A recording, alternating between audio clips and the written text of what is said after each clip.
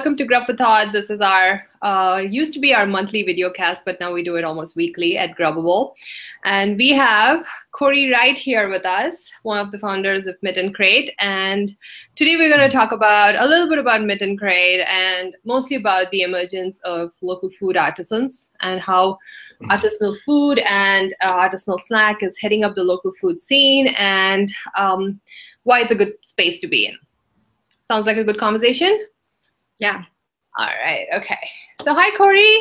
How's it going? It's going well. It's going well. Enjoying beautiful weather, which is really nice. I know. We should be outside. We should do the next one outside. Yeah. Should do grilling and all kinds of stuff. Yeah. Oh, that sounds like so much fun. All right, so let's get started. So for most people who are aware of Grubbable, they know we're all about local and sustainable, and which is why we're also like partnered with Meet and Crate, because you guys are all about local, as your name suggests. You're all about the Mitten State. So Corey, tell us a little bit about the passion behind Meet and Crate, how you came about doing it, and how's it been so far? Well, I mean, so far so good. We launched about 3.5 years ago.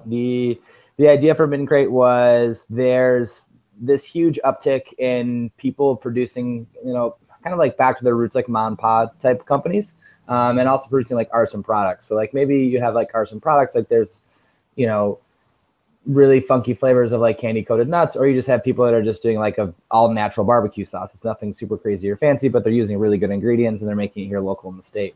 My business partner, Andrew, also owns a candy company called Dave's Sweet Tooth. And so when launching his company, he found that kind of being, you're a small fish in a big pond, right? And so how can all of these vendors kind of get a foothold? Because the consumer wants local products. The consumer will spend money on local products, will spend more money on local products. But if they don't know what products are local or where to get them or how to get them or who's doing what, we're all creatures of habit, right? So if you don't know what's out there, you're just going to continue to do the same thing because it's like, it's not broke, don't fix it. So at the core, we started a subscription box service, and the idea behind it was like kind of like a wine club, but for Michigan-made foods. Like every month, you would get like a different allotment of Michigan-made goodies. Some stuff it's really small grab and go things, like maybe like a bag of chips or trail mix. Sometimes it's more like party type stuff where you maybe have like a jar of salsa, or like more food stuff like pasta or sauce or something along those lines.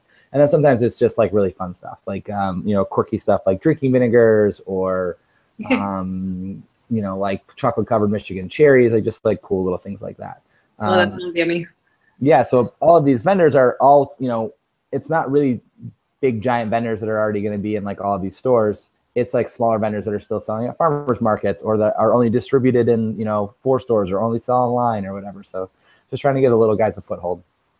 Yeah, so actually that was going to be my next question. So what is the difference between some of the local vendors who are really passionate? A lot of them are like 1-2 people run companies, and what's the difference between those guys and some of the larger food vendors out there?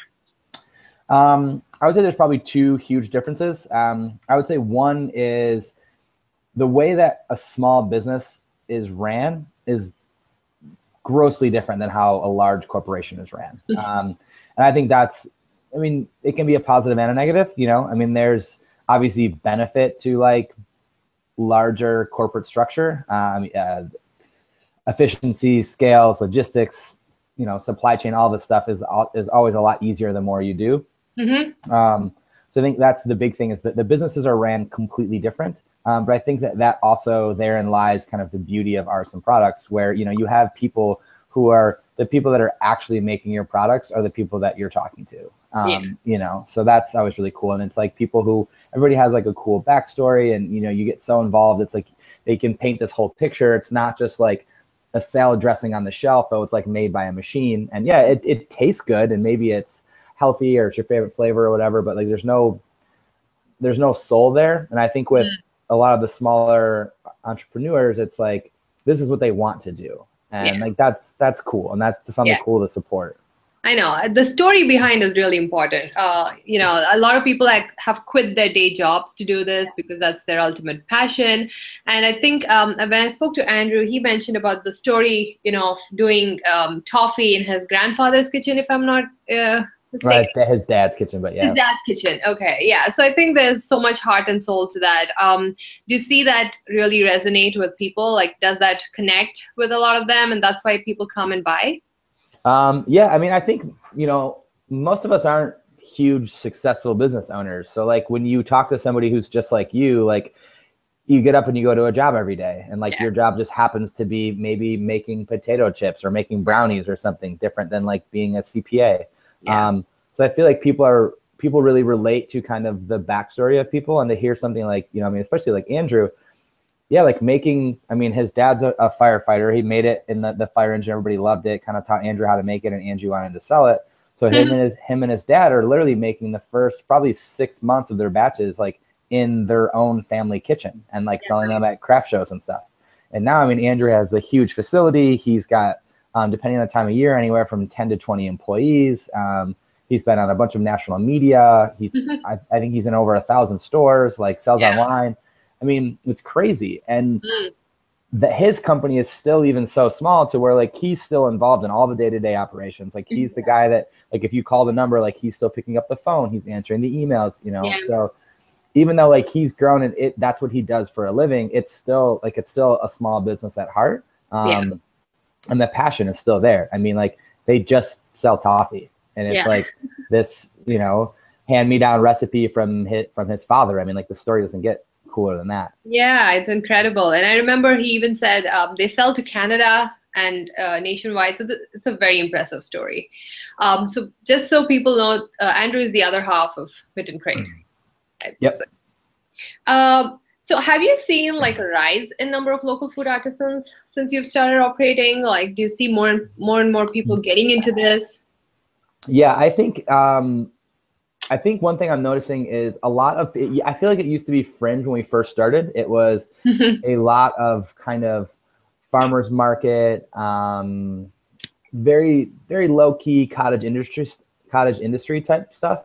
I think what's really beautiful now is you still have all of those like fun, nice, quirky products, but you're seeing some like real players in like the local food space, like people that have came in with like money to actually like invest in like startup culture, and, you know, like putting out really cool products and stuff like that, or even bigger companies investing in smaller companies that are like local startups, because they're just like part of a niche market. So that's really cool. I think that overall the base is definitely growing. I don't think we're anywhere near market saturation. Like, I don't think that, you know, it's not like there's too many hot sauce companies. You know what I mean? Like there's still only a handful of local hot sauce companies, right? Yeah. So I don't think we're anywhere near market saturation yet. But I think something that I'm really excited about is like the network is getting so big, whether you're coming in and like starting, you know, a company with like your retirement fund, and this is what you wanted to do your whole life, and you can do marketing and advertising and stuff like right off the bat. Or if you're super young and you're just creating a cool product and you're like selling it direct to vendors and like going into stores and starting out really small, the network is there. And I feel like it's on everybody's radar. So everybody's having a lot of success with it, which is really good. It used to be really hard to get your product out there. You know, buyers for stores were notoriously hard-headed, and especially larger chains, you know, like Meijer and Kroger and stuff like that. It'd be like, look, man, we have 250 stores. Like, you're making stuff in your kitchen, like, you know, there's no way you can produce enough to meet our demands. But what they're doing now is they're realizing that people want local products. So like if you have products that are made around Lake Orion, the couple Krogers in Lake Orion will pick up those products. So they have like a localized buyer. And that's super cool. I mean, I have a huge corporation like Kroger who is now like, instead of this like flat supply chain, they're like really drilling down into like, oh, we could sell these in these like 6 stores. We're giving back to the community. We're still supporting local. We're giving people around here will have an instant connection. You know, if you see a salsa and you're like, oh man, this is made, you know, in Lake Orion or whatever. And you're from there, you're like, whoa, that's so crazy. So that's pretty cool. So you're a Michigan boy, right? So is that why local is so important, or what came about? So I think for me, local started in, so I've been in food for a long time, like restaurant management and that type of stuff. Um, and so I feel like probably a little less than a decade ago, in the Midwest at least, farm to table, sourcing good products, sourcing locally. I mean, like really before it was like you just ordered stuff off a truck and it came. Like you just, you went to the grocery store, like you didn't really understand where your food came from. Yeah, and I think through kind of the uprise in like food documentaries, the uprise in like celebrity chefs and stuff, people kind of got away from chain restaurants and all this stuff and made a huge push towards like farm to table type stuff. Yeah. So that was kind of like my inflection point, was like really caring about like not what food you're serving or the environment you're serving in, but like where are you getting the actual food? Yeah. And like if we can get Michigan apples, like why the hell wouldn't we? And so I started caring a lot more about where my food was coming from that aspect, and then that kind of like led me into like more local culture, and then seeing people doing like retail focused products and kind of realizing that ingredients and dishes can also be products, and therefore, and that kind of is a trickle down effect. When you're trying to find a local honey for a dish or a local barbecue sauce, but then now you're like, oh, cool, like this is also like a local bag of chips, or this is like a local thing of jelly or whatever. It's like your mind's always kind of looking for it. So it definitely started off like in food. And I think the big turning point was I was managing a restaurant in a market in New York, actually, probably about 4 years ago. And Andrew had came to visit me, and he had just got like a new facility. He was like growing really fast. And so we had all of these local products in the store, and we're going over everything. And I was like, man, like all this stuff is like super close. It's local. Here's like chocolate made in Brooklyn. This is like honey from Washington Heights. These are like, these are eggs from Hudson Valley, like maple syrup and milk and all this stuff. Ice cream was like so local. And he was like, nobody's doing this in Michigan. Like he's like, and I go to these shows and there's people that are making local food, but there's no avenue for them to kind of get a foothold. Yeah. So when I came back, we sat down and we talked about it, and we were like, what's the best way to help all these small companies? And then, that's Mitten Crate. So, but I mean, I think first and foremost, it was a passion for supply chain of food in like a restaurant setting. And then that just like led to all things local all the time. Yeah. That actually makes complete sense, because that's how Grubbable came about too. It essentially started as a way to tell people about where your food is coming from and how sustainable or natural it is. And that you can also find local and sustainable food in restaurants, which I don't think would occur to people, automatically when you think of restaurant food, you don't think about locally sourced all the time. Yeah. And it's amazing how in a place like Detroit, or in Detroit and Ann Arbor, greater Detroit area, we've had like 141 restaurants that serve locally sourced and sustainable. It's almost amazing to believe that there are a lot of people getting into this movement, and that this is not a fad anymore. It's definitely something that's catching on, people believe in. One thing that we talk about a lot here at Grubbable is the impact of keeping things local on the local community, because a lot of times when we try and think about the local food movement, it's really about supporting the local restaurants, the local community, local employees, keeping dollars local farmers, local artisans. So it's kind of a lot of synergy within the community and kind of just encouraging more people to do things right. Have you been able to see that? Like, do you see a lot of impact on local community, like positively impacting? Yeah, I think that the fact that the community of people who want to buy local and are buying local is growing more and more every day. And I think that keeping all of the money here from like an easy like economic standpoint is more beneficial to the state. More and more people going to Eastern Market means more and more people in Michigan who are selling stuff, and you're kind of like circulating the money like back into the local economy. And I think that's super positive. I think again, we still have a lot of room for that to definitely grow. But I think that if you're spending money local, like on something that is local, and it could be anything. I mean, to be completely honest, but primarily food. The people you're spending money with are probably I don't have any numbers, but like way more likely to keep spending on local stuff. They're more likely to go to an independently owned salon or an independently owned oil change place or whatever the case may be. It's like people who understand the benefit of supporting local small businesses and our small business owners are constantly trying to invest in other small business owners. And I think that is like, that's been huge for growth in Southeastern Michigan. I mean, you've seen tons and tons of old brands be like reinvigorated, brands like Buddy's Pizza and stuff like that, which, they've been around for years and years and years. They've just probably in the past 5 years have like really grown, really shot up. Like people are like, oh, whoa, like this pizza chain like started in Detroit. That's crazy. Like, of course I'm going to eat there over Pizza Hut or something like that. Yeah. So, yeah. Wow. Okay.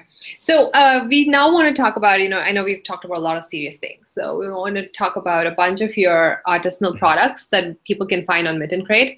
I think Mary can do a good job of talking because she writes a blog about her Myth & Crate every month, and she kind of particularly gives even suggestions of how to use those products maybe in a salad or otherwise.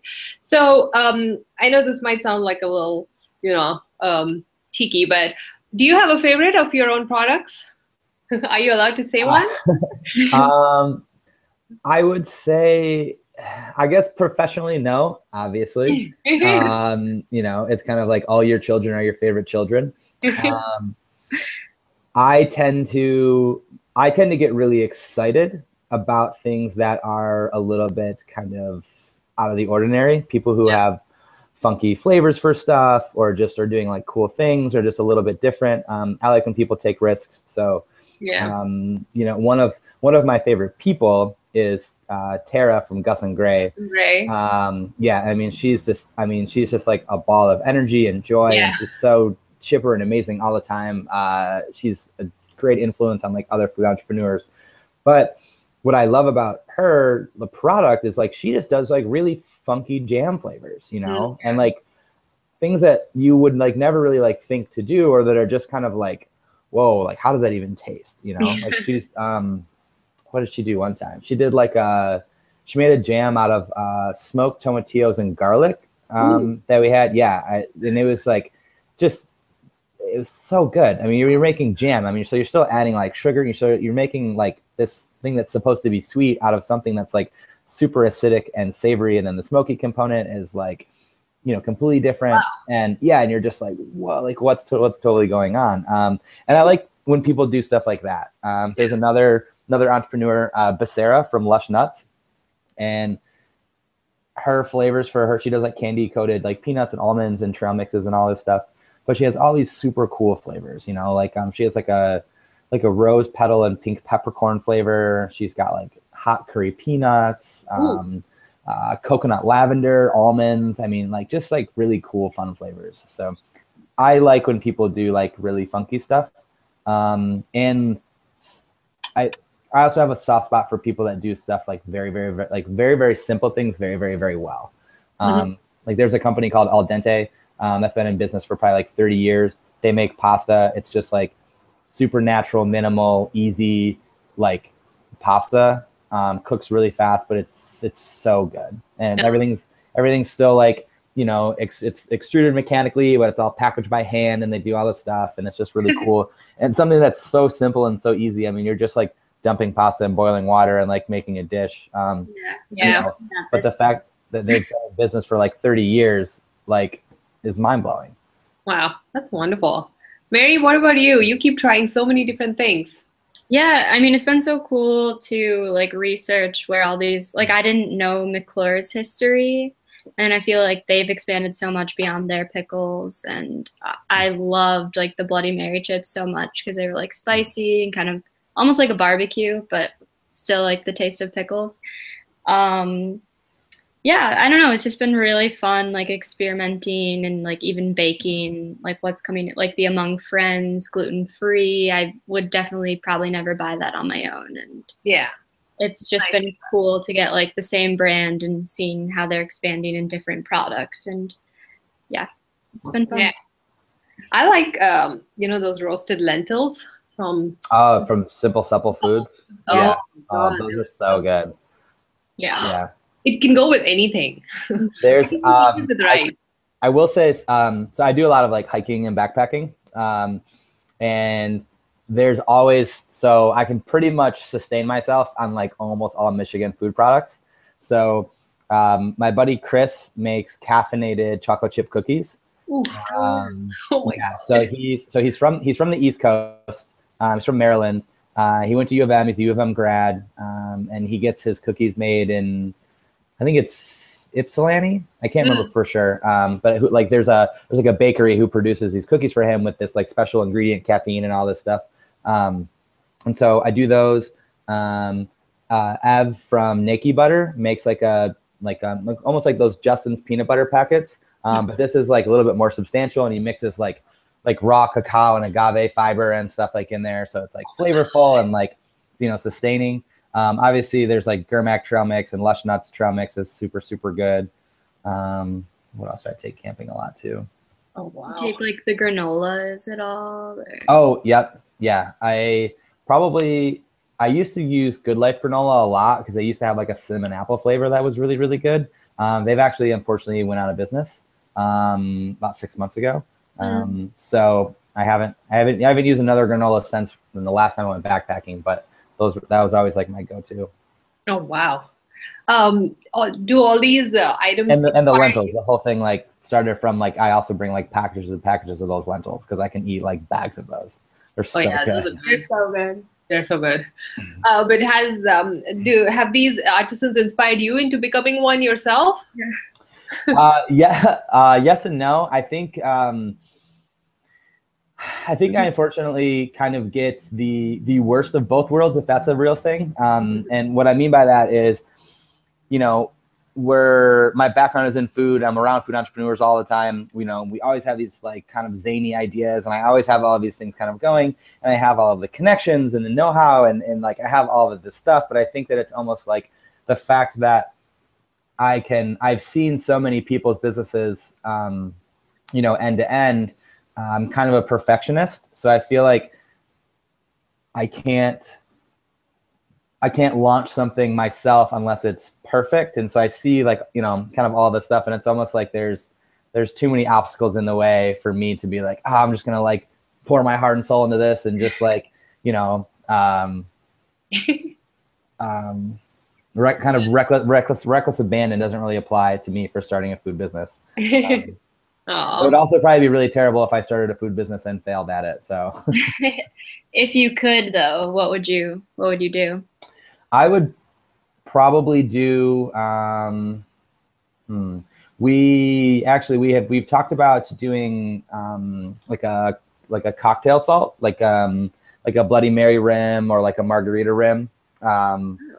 Yeah, do like a salt, because you can get them, but it's just like, it's usually just salt or whatever, and it's like the packaging is kind of whatever, and there's no Michigan companies doing it.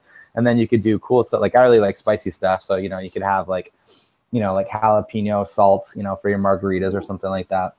Well, that sounds good. You should do it. And then I've had an idea for a while that I've talked with a lot of people about doing actually, but it's a pretty big barrier to entry and lots of like sourcing. But I'm a huge beef jerky nerd. I love beef jerky. To make beef jerky and all this stuff. So I would like to do a grass-fed beef jerky, but only have it be from beef heart.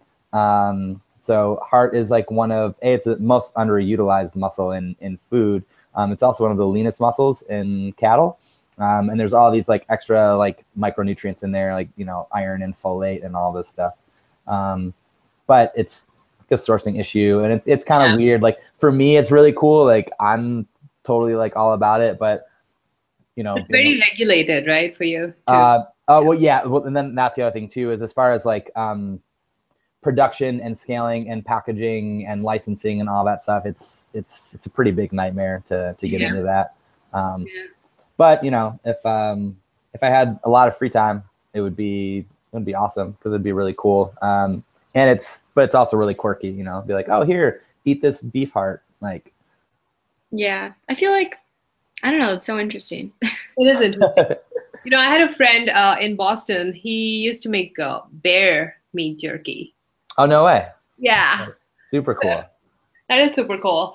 So he had a bunch of hunter friends. So every time they went hunting, he would get, new fresh loads. So he would then circulate it in the office, and that would be a big hit. But yeah, interesting stuff. Yeah. Okay, so finally, I think we've had a really good chat, and we're going to have many more of these with you, Corey, over the next few months, obviously. But so we usually end this chat show with some sort of a stupid real conversation about the TV shows that you're binge watching right now. So which one are you binge watching? You're major TV buffs. So which one am I binge watching right now? We're just tuning into. Yeah, well, so Girls just came back on. I'm a huge HBO person. Me too. Yeah, so Girls. I just watched the first episode of Big Little Lies. Me too. Yeah, I'm super excited for Silicon Valley to come back on the air. That's going to be really awesome. That's one I need to get into. Oh, really? It's so good. That's so good. Oh my God. Yeah, that show is great. Big Little Lies was okay. Girls was a disappointment. It's been disappointing from the past few seasons. What do you think? Yeah, I feel like I just watch it because I'm invested in it, like thus far. I mean, I think it. Yeah, me too. I think it kind of. So what I think happened is I think they probably in season like 3 or 4, it got so popular so quick. Yeah. And then I don't want to say they ran out of content, but it was kind of like I feel like they were almost at the end of their arc, and they were like, oh, well, like let's just like turn this into like kind of a train wreck dramedy type of thing. And I mean, I think Lena's a super smart woman, and I love how much she pushes the envelope. But it's and the writing's like really good. I just don't think it's not. If it was just coming out and it was like without having like the character backstories and stuff, like it like you wouldn't be invested in it. But it's like anything. I mean, that's how that's how X-Files was. It was like they had all these like really cool stuff, and then it's like, well, we kind of did everything, so now I guess we'll just like keep on making weirder and weirder stuff. X-Files turned into a disaster, though. It was, and it was too long. It went on for too many seasons. That's what I feel about Girls. When it first started, I was super impressed because of the writing and how crisp it was, how different it was. But yeah, this is the final season. I think they should stop at this season is what we feel. But I do still love little things about it, though. Like, I'm still watching it, so. I'm still watching. I like Adam. Yeah, I like Adam too. Crazy guy. He's really evolved. Yeah, crazy character. So wow, this is nice. We like the fact that you're an HBO person because Mary and I we've been watched so many things that we've actually run out of shows. And yesterday we were thinking about new shows, and we were thinking about going back to some old classics, like Poirot and Miss Marple and Agatha Christie classics and stuff, because we've kind of run out of stuff. But it's nice that the new shows have begun on HBO. They'll keep us till Game of Thrones comes. So. That's probably the show I'm most excited for, like all year, like for sure. Like I can't even wait. It's gonna be insane. I like every whole thing right now and get ready. I have a friend who wants to rewatch it again, and I've probably seen it 2 times all the way through. Yeah, like for sure 2 times all the way through. So, and you have to do it every year. Mm-hmm. Yeah. So, I'm definitely it's so good. I can't wait to like watch like 5 hours of it and then like go to dinner and come back and watch the premiere. Like, so you're like 100% caught up on like every tiny like little detail. Yeah. Oh my God. So I actually found a Game of Thrones flavored Game of Thrones style beer in Costco in December. Oh yeah, it's a brewery called Ommegang out of Cooperstown, New York. They're an amazing brewery. So it was, are you familiar with the Chimay beer? Yeah. So I believe, I'm not 100% positive on this, but I think, so the dude who started Chimay, his son moved to the United States and opened up Ommegang Brewery. So that's why all of his beers are like very, very Belgian style. But they produce amazing beers. They're actually probably one of my top 5 beers of all time is the Ommegang Three Philosophers. It's like a Belgian quad brewed with like, I think like 2% like cherries or something like that, like masticated cherries. Yeah, so it's like super bright, like kind of tart, but like not like fruity. It's so good. But it's one of my favorite beers. Wow, it sounds yummy. Is it hard to find? No, not really. I would say most smaller places are definitely going to have it. Costco should have at least some of them. Most like Myers will have them. Oh, really? Yeah, Whole Foods has like their whole lineup too, so you can always go to Whole Foods. I'm not sure about Kroger, but we have, my buddy owns like a beer and wine shop right up the road from me, and then I live really close to Holiday and Royal Oak. So between the two of them, I mean, I can find like pretty much anything. Like there's that's Holiday Market's like one of the best stocked stores I think in Metro Detroit as far as like beer and wine are concerned. Like they just have so much good stuff. Their staff's super knowledgeable. Oh wow. Oh, Mary, I think we should do a blog on local beer, the brews and the beer and everything. Yeah, for sure. So all this sounds great. Yeah, okay. I'll be in for that. So yeah, definitely. Yeah, we can do like a co-blog or something. I'll be like a taste test. All right. Thank you, Corey. This was fun. Hope we can do more of these. And next time, hopefully, we can do it outside and see your face more clearly. Yeah. But yeah, this was fun. And yeah, we'll see you guys back at a different time. Next week, I think we're doing one with Danielle. So that'll be a different type of show. It's going to be all about mom and kids and eating local and sustainable. But yeah, it'll be fun. All right, guys, this was great. Okay. All right. Thank you. Yeah. Bye. Bye-bye.